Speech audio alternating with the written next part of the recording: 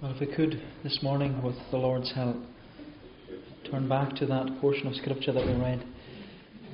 The Gospel according to John chapter 3.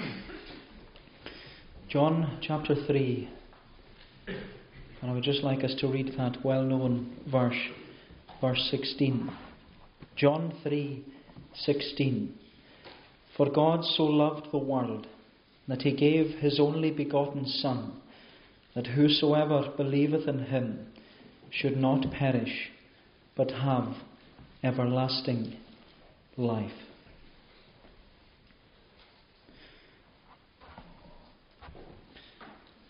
If we were to choose one text, one verse from the whole of Scripture, in order to define the purpose of the Bible and what the Bible is all about and the meaning of its existence in our lives, if we were to choose one text, it would be this text before us this morning. For God so loved the world that He gave His only begotten Son, that whosoever believeth in Him should not perish but have everlasting life. This text of Scripture that we have before us this morning, it's not only applicable to the individual or to the particular party or a certain grouping of people. This verse is for everyone. No one is excluded from it, and everyone is included in it. Because this verse speaks to every man, woman, boy or girl, young or old. It's for them. John 3:16 is everyone's text. John 3:16 is everyone's text because it applies to everyone and it is for everyone. Whether you are converted or unconverted, whether you are saved or unsaved, whether you are in Christ or out of Christ, this is your verse. And I want you to lay hold of it. I want you to take it to yourself. I want you to cherish it and own it. Because this is a precious verse. It's a precious verse. A verse with which I'm sure we are all very familiar with. Because there is hardly a place in all the world to which the gospel of Jesus Christ has gone, and this verse has not become almost instantly known. It's the first verse that the translators of the Bible put into another language. And throughout many generations, countless millions have been taught to memorize it, and it has been inscribed on books and on buildings. This great verse, with its emphasis upon God's love for a lost and sinful world and the gift of His love in Jesus Christ, it's what makes this verse the heart of the Bible and the gospel in miniature. That's what Martin Luther called it when he said that John 3:16 is the heart of the Bible and the gospel in miniature. Because if we were to ask the question, what is the Bible all about? What is the gospel all about? What's the point? What's the point in gathering in this building Lord's Day after Lord's Day and trying to fathom out what this old book is saying? What's the point in it? The answer is this one verse. John 3:16 is the answer. Because, my friend, the fullness of this one verse is that it beautifully summarizes for us what the Bible teaches from Genesis to Revelation. It emphasizes to us what we are to believe about God and what God requires of us. It tells us what we are to believe and what we are to do. And this well-known verse, it couldn't be any clearer for us. The Bible couldn't tell us any more plainly what we are to believe and what we are to do than the words of this verse. And because this verse is everyone's text, belongs to everyone in here today, it's everyone's text. And because it's everyone's text, I only want us to ask two questions. I only want us to ask two questions. There are two questions about the Bible which apply to every one of us. And no one is exempt from these questions. And the first question which we need to ask when we come to the Bible is, what am I to believe? What am I to believe? Because the Bible tells me so much. It has a lot of information, as you can see yourself. It has 66 books. There are over 3,000 chapters in it and numerous amounts of verses. But what am I to believe? What am I to believe? And the second question which this verse prompts us to ask is, what am I to do? What am I to do with all the information which I am given from the Bible, and what I read and what I learn and what I've been told about by the preaching of God's Word and what I've been told about God and about Jesus Christ? What am I to do with it? What am I to do? And that's all I want us to ask this morning. What am I to believe and what am I to do? What am I to believe and what am I to do? And so, first of all, we come to this verse and we ask, what am I to believe? And this verse tells us we are to believe that God so loved the world that he gave his only begotten Son. We are to believe that God so loved the world that he gave his only begotten Son. And what we see in that first half of the verse is God's universal love and God's unique gift. The Bible says to us that we are to believe in God's universal love. God so loved the world. We're to believe in God's unique gift. He so loved the world that he gave his only begotten Son, the gift. So we're to believe in God's universal love and God's unique gift. But just to put this verse into its context, because, as you know, this well-known verse was a statement from the lips of Jesus, and it was said during this nighttime meeting with a man called Nicodemus. And Nicodemus was, as we know, he was a Jew.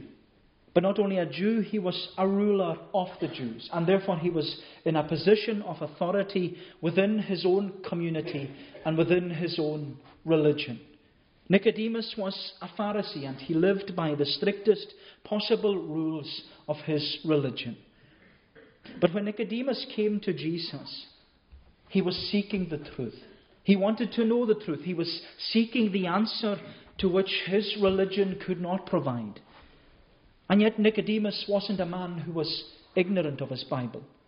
He was, as we read, a teacher in Israel. He was a professor of theology. He was one who knew what the Scripture said and taught. But he had missed the one great theme that is running throughout this whole book: God's universal love for sinners. God's universal love for sinners. And out of all the profound things that Jesus says to Nicodemus in this chapter, and he says a lot of profound things to Nicodemus, but what stands out is verse 16. Because Nicodemus was going to get a lesson on the message of the whole Bible in one sentence. And Jesus says to him, God so loved the world. And to the mind of a Jew, that statement, it was earth-shattering. It was earth-shattering because in the first words of Jesus and his lesson to Nicodemus, the worldview which Nicodemus had, it completely fell apart. All the theology of Nicodemus as the ruler of the Jews and his concept of who God is and his understanding of the God of the Bible, it all falls down around him and it's pulled apart when Jesus says, God so loved the world. And the reason for this is because Nicodemus, in all his misconceptions of the gospel, he believed that salvation was only for the Jews and for no one else. Because the Jews, they were known as the elect people of God.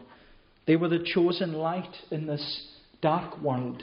They were to be God's covenant people. They were to be the light in darkness that would shine towards all the other nations of the world. And the world were able to see through them the goodness and the love of God by the way that they lived their lives. And ultimately it was to draw the world to worship the Lord.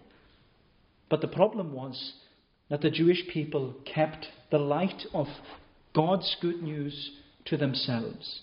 And they shared it with no one. They hid their light. They veiled their light. Because their privileged position had made them proud. They viewed themselves as a cut above the rest.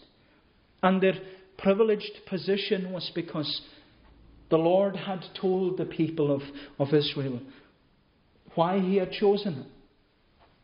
It wasn't because they were a large nation, because they were a small nation.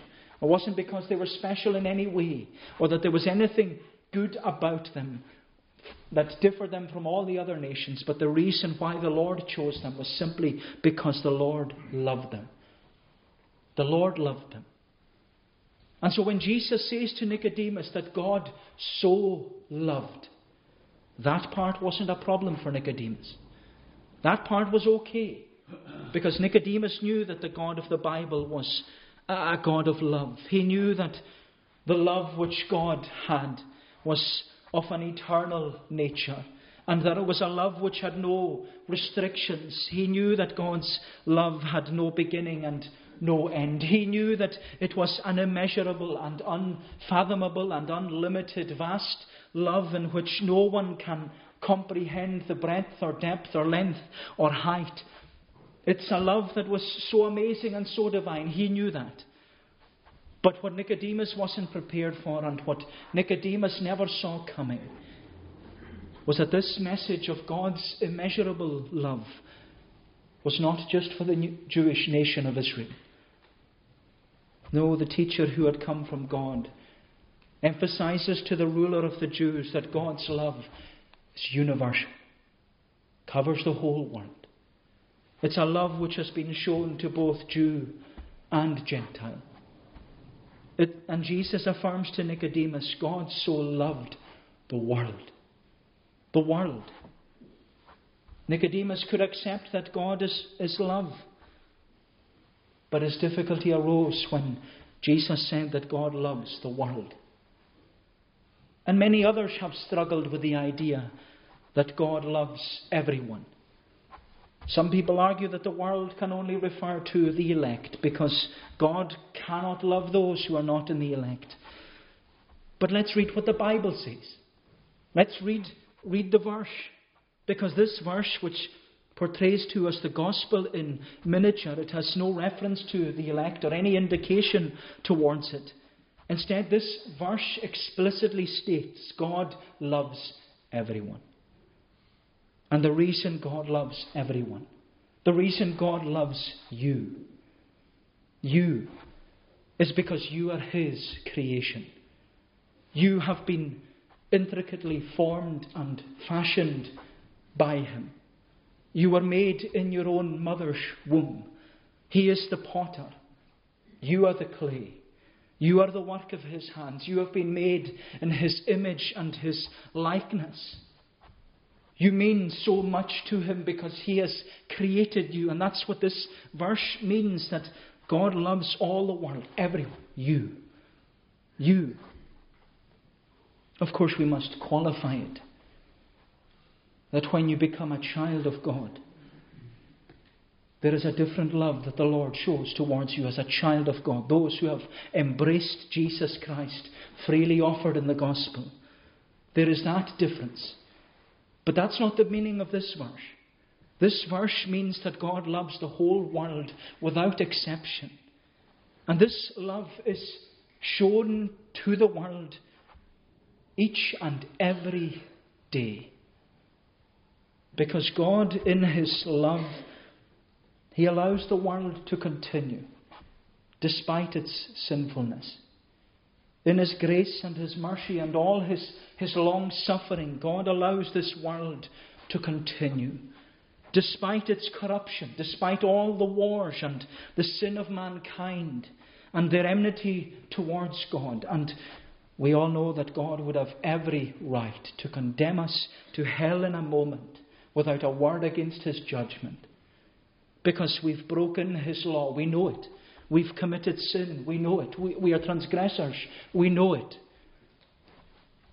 But in His love,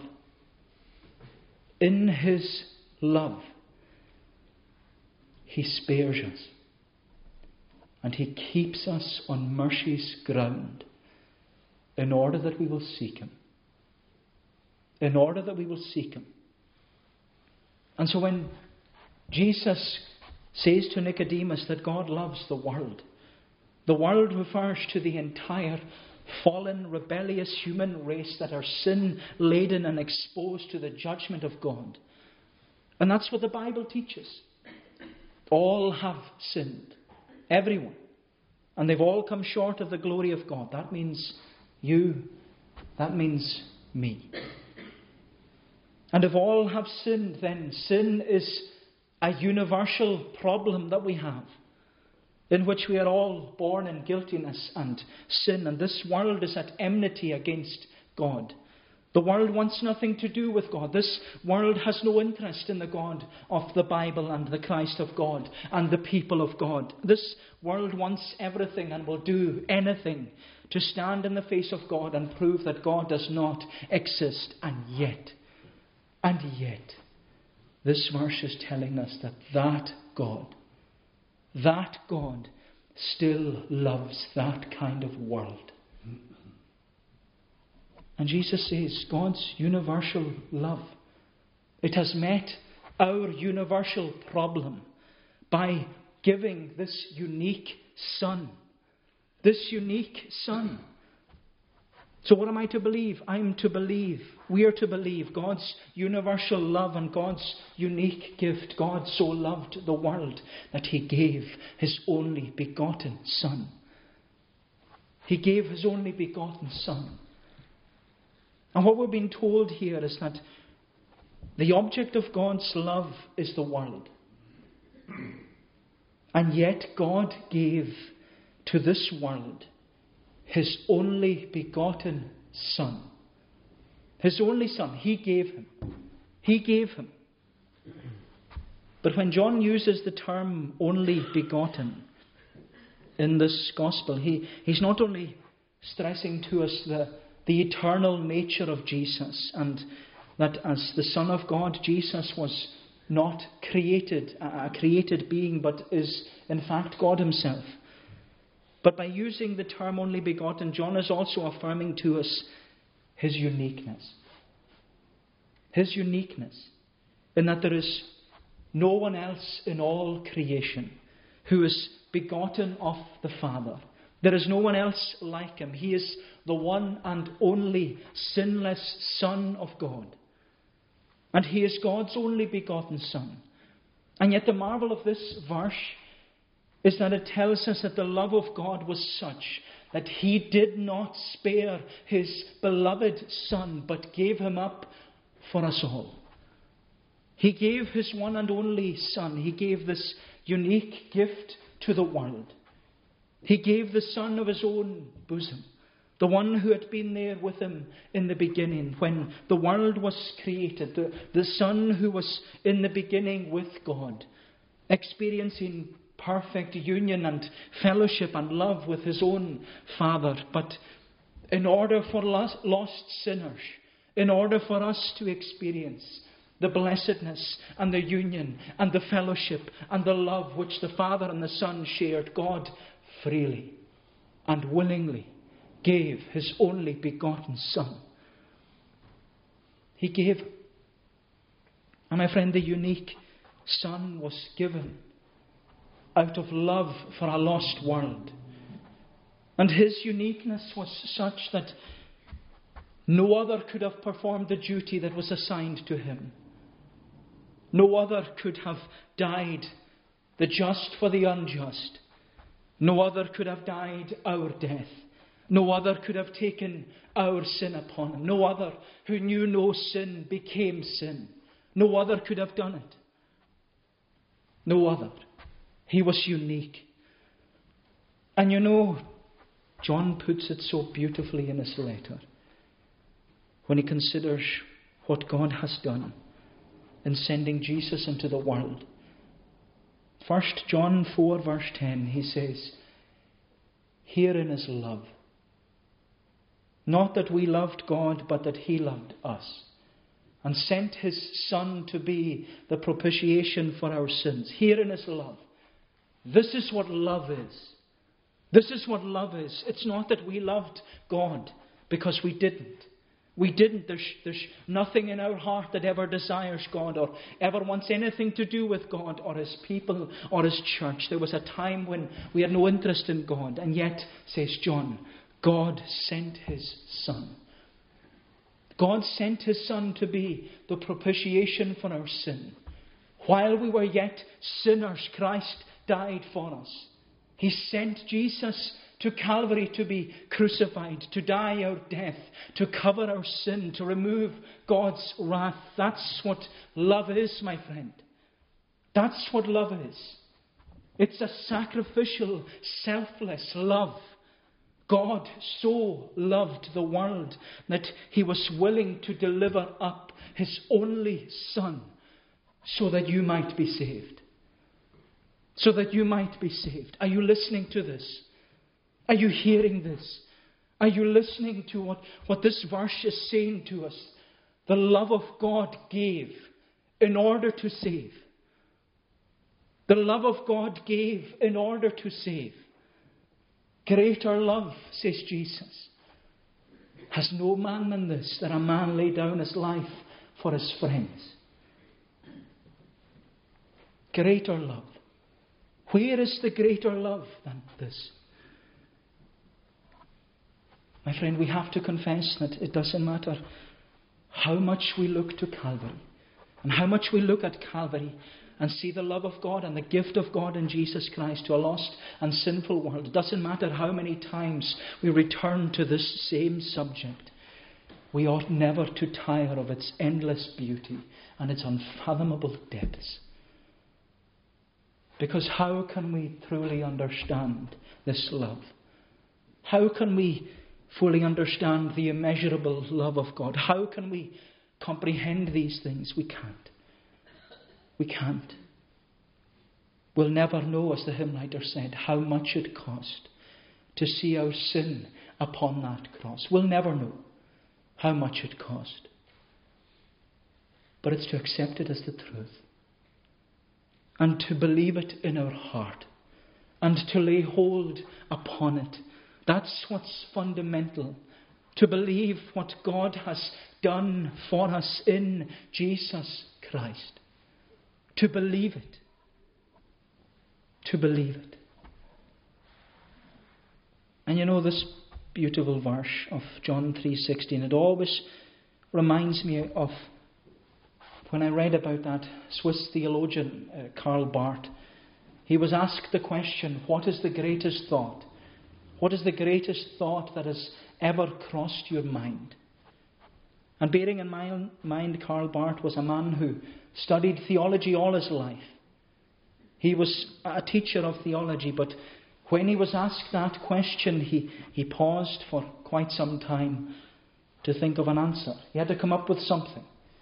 And he raised his head and said with childlike faith, Jesus loves me, this I know, for the Bible tells me so. Jesus loves me, this I know, for the Bible tells me so. And my friend, that's all we need to know. That's what we need to believe. That God so loved the world that He gave His only begotten Son. What am I to believe? What am I to believe? I am to believe in God's universal love and God's unique gift. But secondly, we see that this verse places a responsibility upon us. Because with all this information and the explanation that the Bible gives about our sin and our lost condition and God's immeasurable love for this world and the display of His love in giving His only Son, the second question we need to ask is, what am I to do? What am I to do? What am I to do? I am to respond. I am to embrace the universal offer, which is made to whosoever. And by embracing it, I am promised that I will experience the unique outcome of eternal life. What am I to do?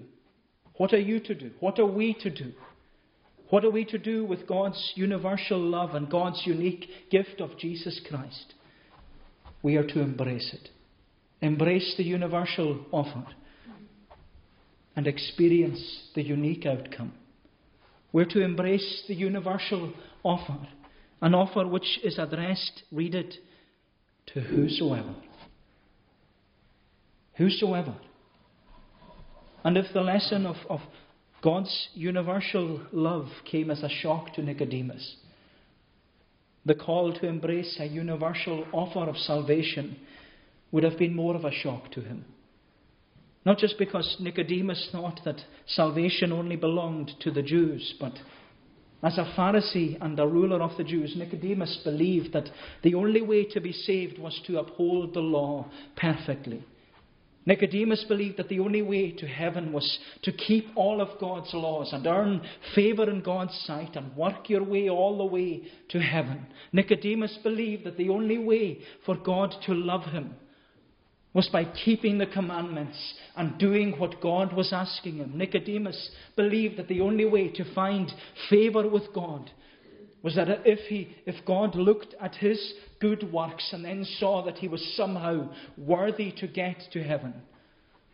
And what I find so sad is that there are still so many people who are like Nicodemus, because they think that their good works, their good deeds, their church attendance, their position in the community, who they're known and what they're known as, that it will somehow earn them favour with Almighty God. But it only shows the reality of the darkness of their soul. And that's how dark Nicodemus' soul was. Nicodemus, like many others, they still have a desire to know the truth. He wanted to know more about Jesus and to find more out about this teacher who had come from God. And that's what left Nicodemus coming to Jesus, cloaked in darkness, with all these questions in his mind. Now, the darkness is important because it's one of the great themes of John's Gospel.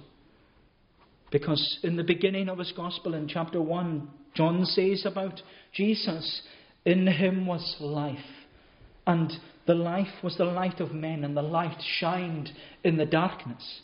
And then in this chapter at verse 19 it says, this is the condemnation, that light is come into the world, but men, they loved darkness rather than the light, because their deeds were evil.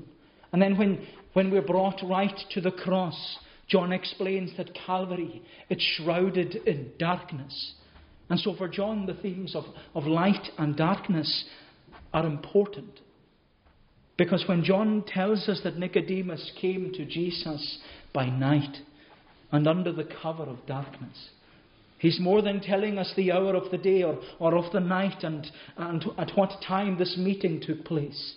He's showing us that there is another kind of darkness that covered the soul of Nicodemus. It was a reflection of his spiritual condition before God. And Nicodemus came to Jesus in the darkness of the night. And he came to Jesus in the darkness of his own soul. But it's in this great meeting with Jesus that it was going to bring light into his soul. And my friend, that is what is at the heart of this gospel. That there can be no light in our soul apart from a meeting with Jesus. And maybe today that's what you need to discover. That Jesus knows you in every way. That you don't even know yourself. And what you need to discover more than anything else in this life is that Jesus is what you actually need. But in this dialogue between Jesus and Nicodemus, which we have throughout chapter 3, Jesus reduces all the questions and the issues of Nicodemus to this one problem. Nicodemus, are you born again? Are you born again? You have questions that your religion cannot answer. And you have interests that the world cannot resolve for you. And you have issues that you'll never find the resolution for. But Nicodemus, you're missing the central and vital point of genuine biblical Christianity. You must be born again. You must be born again. And here Jesus points not only Nicodemus, but he points us all in the right direction. And he tells us that we need a new birth. We need a new beginning. We need to have a new heart. We need to become a new creation. Because we can't be fit for heaven by religion or by our religious duties. Knowledge or theology doesn't make us fit for heaven. It's only if a man is born of the Spirit of God, he says, cleansed with the washing of water, and he puts his faith in Jesus Christ and Jesus Christ alone, discovering that he is nothing and Christ is everything to him. He is then and only then a new man. He is then and only then born again. And in their conversation, Jesus is saying to Nicodemus, you must be born again. You need to be born again. You need to possess eternal life. And unless you're born again, you cannot enter the kingdom of God. And Nicodemus is asking, well, how can I be born again? How can I be born again? Do I need to enter a second time into my mother's womb? How does it happen? What do I have to do? What do I have to pay? What do I have to say? What ritual must I perform in order to inherit eternal life? And Jesus says, no. You must believe in the name of the only begotten Son of God. Nicodemus, you don't have to do anything. Because God so loved the world that he gave his only begotten Son. And whosoever believes in him will not perish but have everlasting life. It's as simple as that, Nicodemus. It's as simple as that. All you have to do is believe in the finished work of Jesus Christ. All you have to do is believe that God loves you. God has sent his only Son to die on your behalf. That's all you have to do. All you have to do is believe that there is nothing you can do to save yourself, but that God has done it all for you. That's it. That's it. That's all it is. All you have to do, he says, is embrace the free universal of God's love and salvation through Jesus Christ. And it's offered to whosoever. Whosoever. There's no type of person, no type that is exempt from the message of the gospel. Doesn't matter who they are, what they have done, whatever their past is. No one is exempt. No one is excluded. There isn't a certain criteria of person that makes them acceptable to God. No, the universal offer is to whosoever.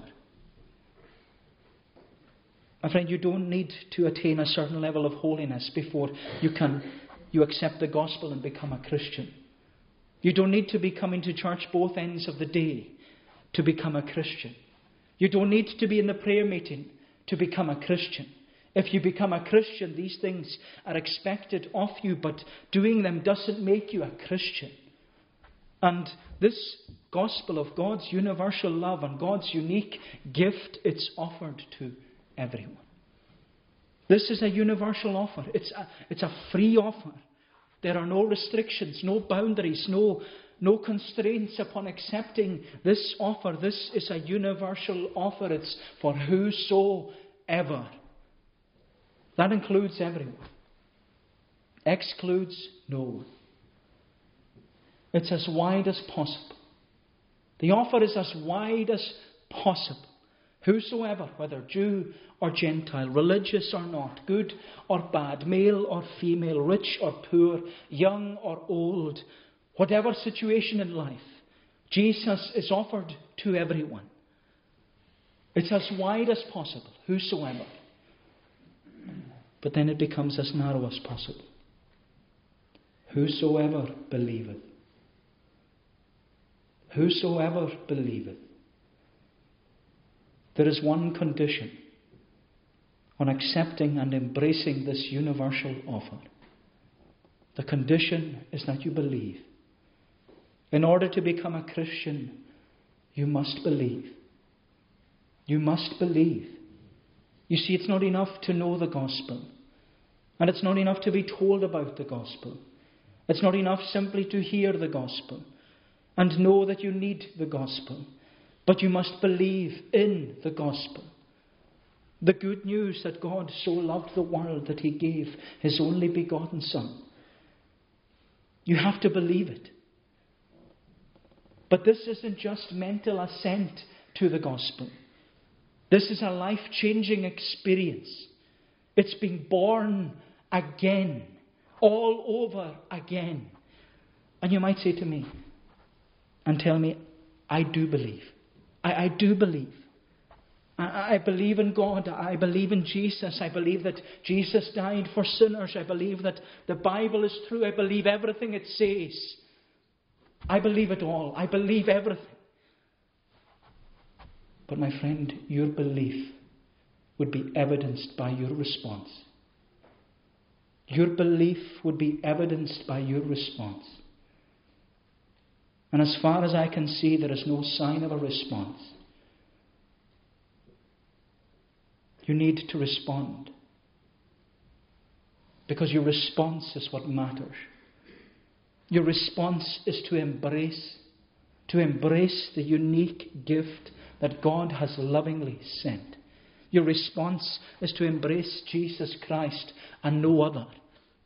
You must believe the promise that if you confess your sin, He is faithful, He is just to forgive you your sin, to cleanse you from all unrighteousness, because the blood of Jesus Christ, His Son, cleanses you from all sin.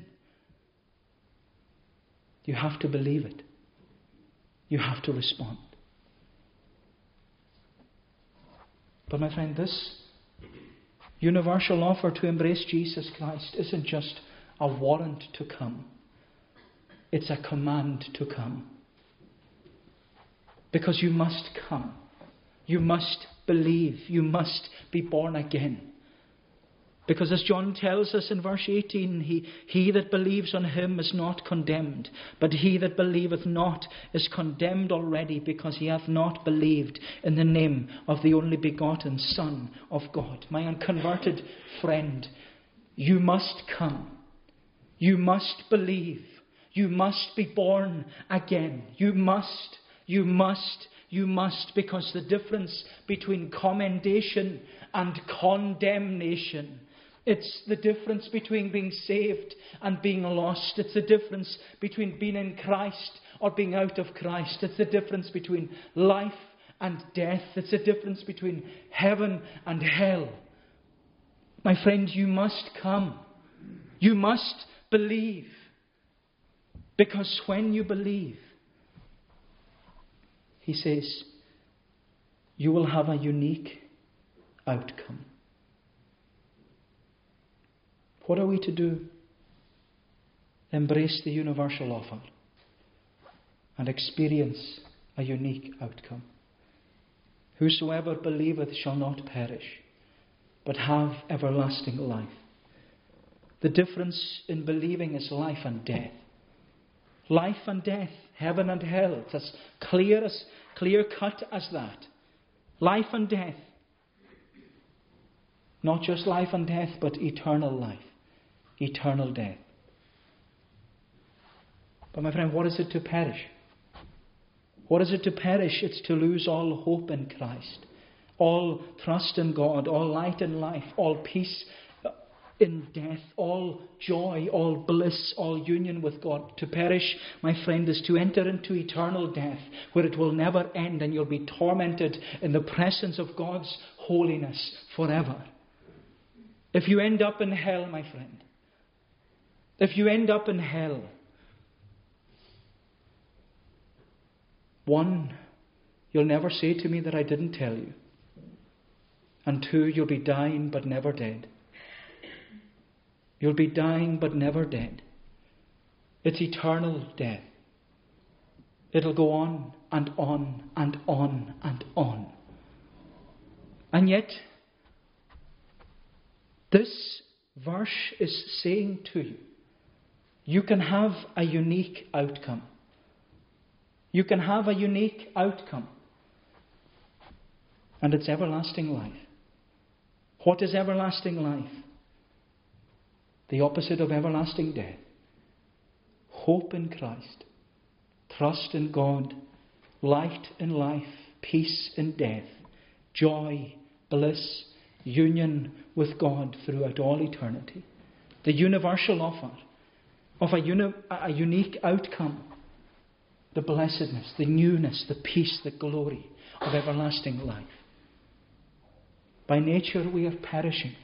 We are dying in our sins. We've fallen short of the glory of God. But the gift, the unique gift, it's eternal life through Jesus Christ our Lord. The unique gift. My friend, is there a better message in all the world today?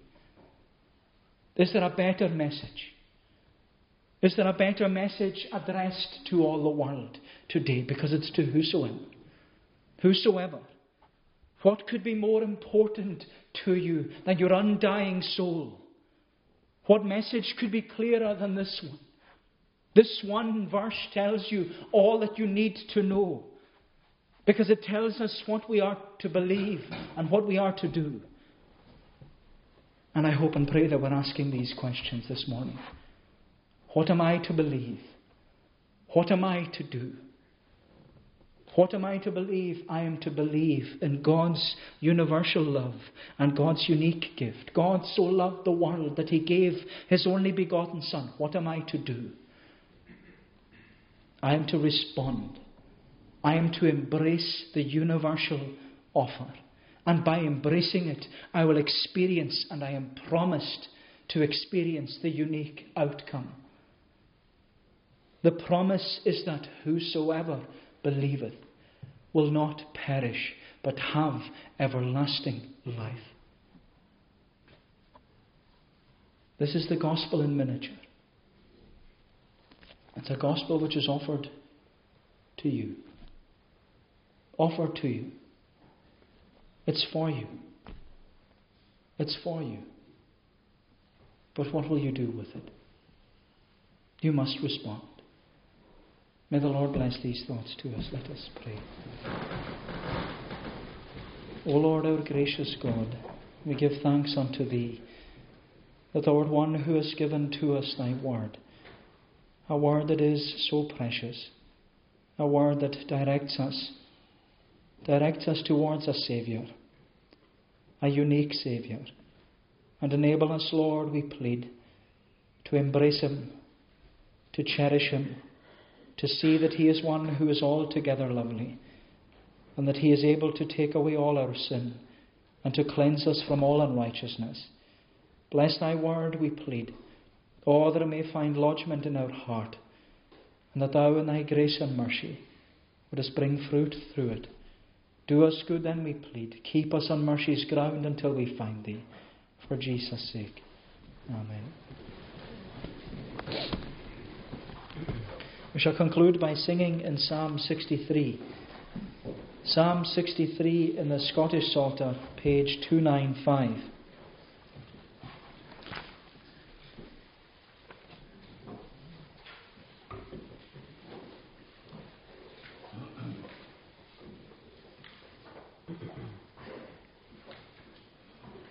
Psalm 63, singing from verse 3 down to the verse marked 8. As if the psalmist has embraced that universal offer and experienced the unique outcome. He says, "Since better is Thy love than life, my lips Thee praise shall give. I in Thy name will lift my hands and bless Thee while I live." Down to the verse marked 8, to God's praise.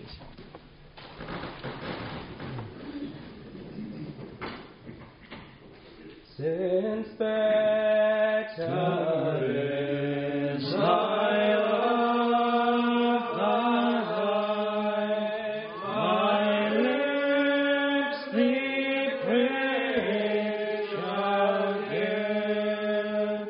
I in Thy name will lift my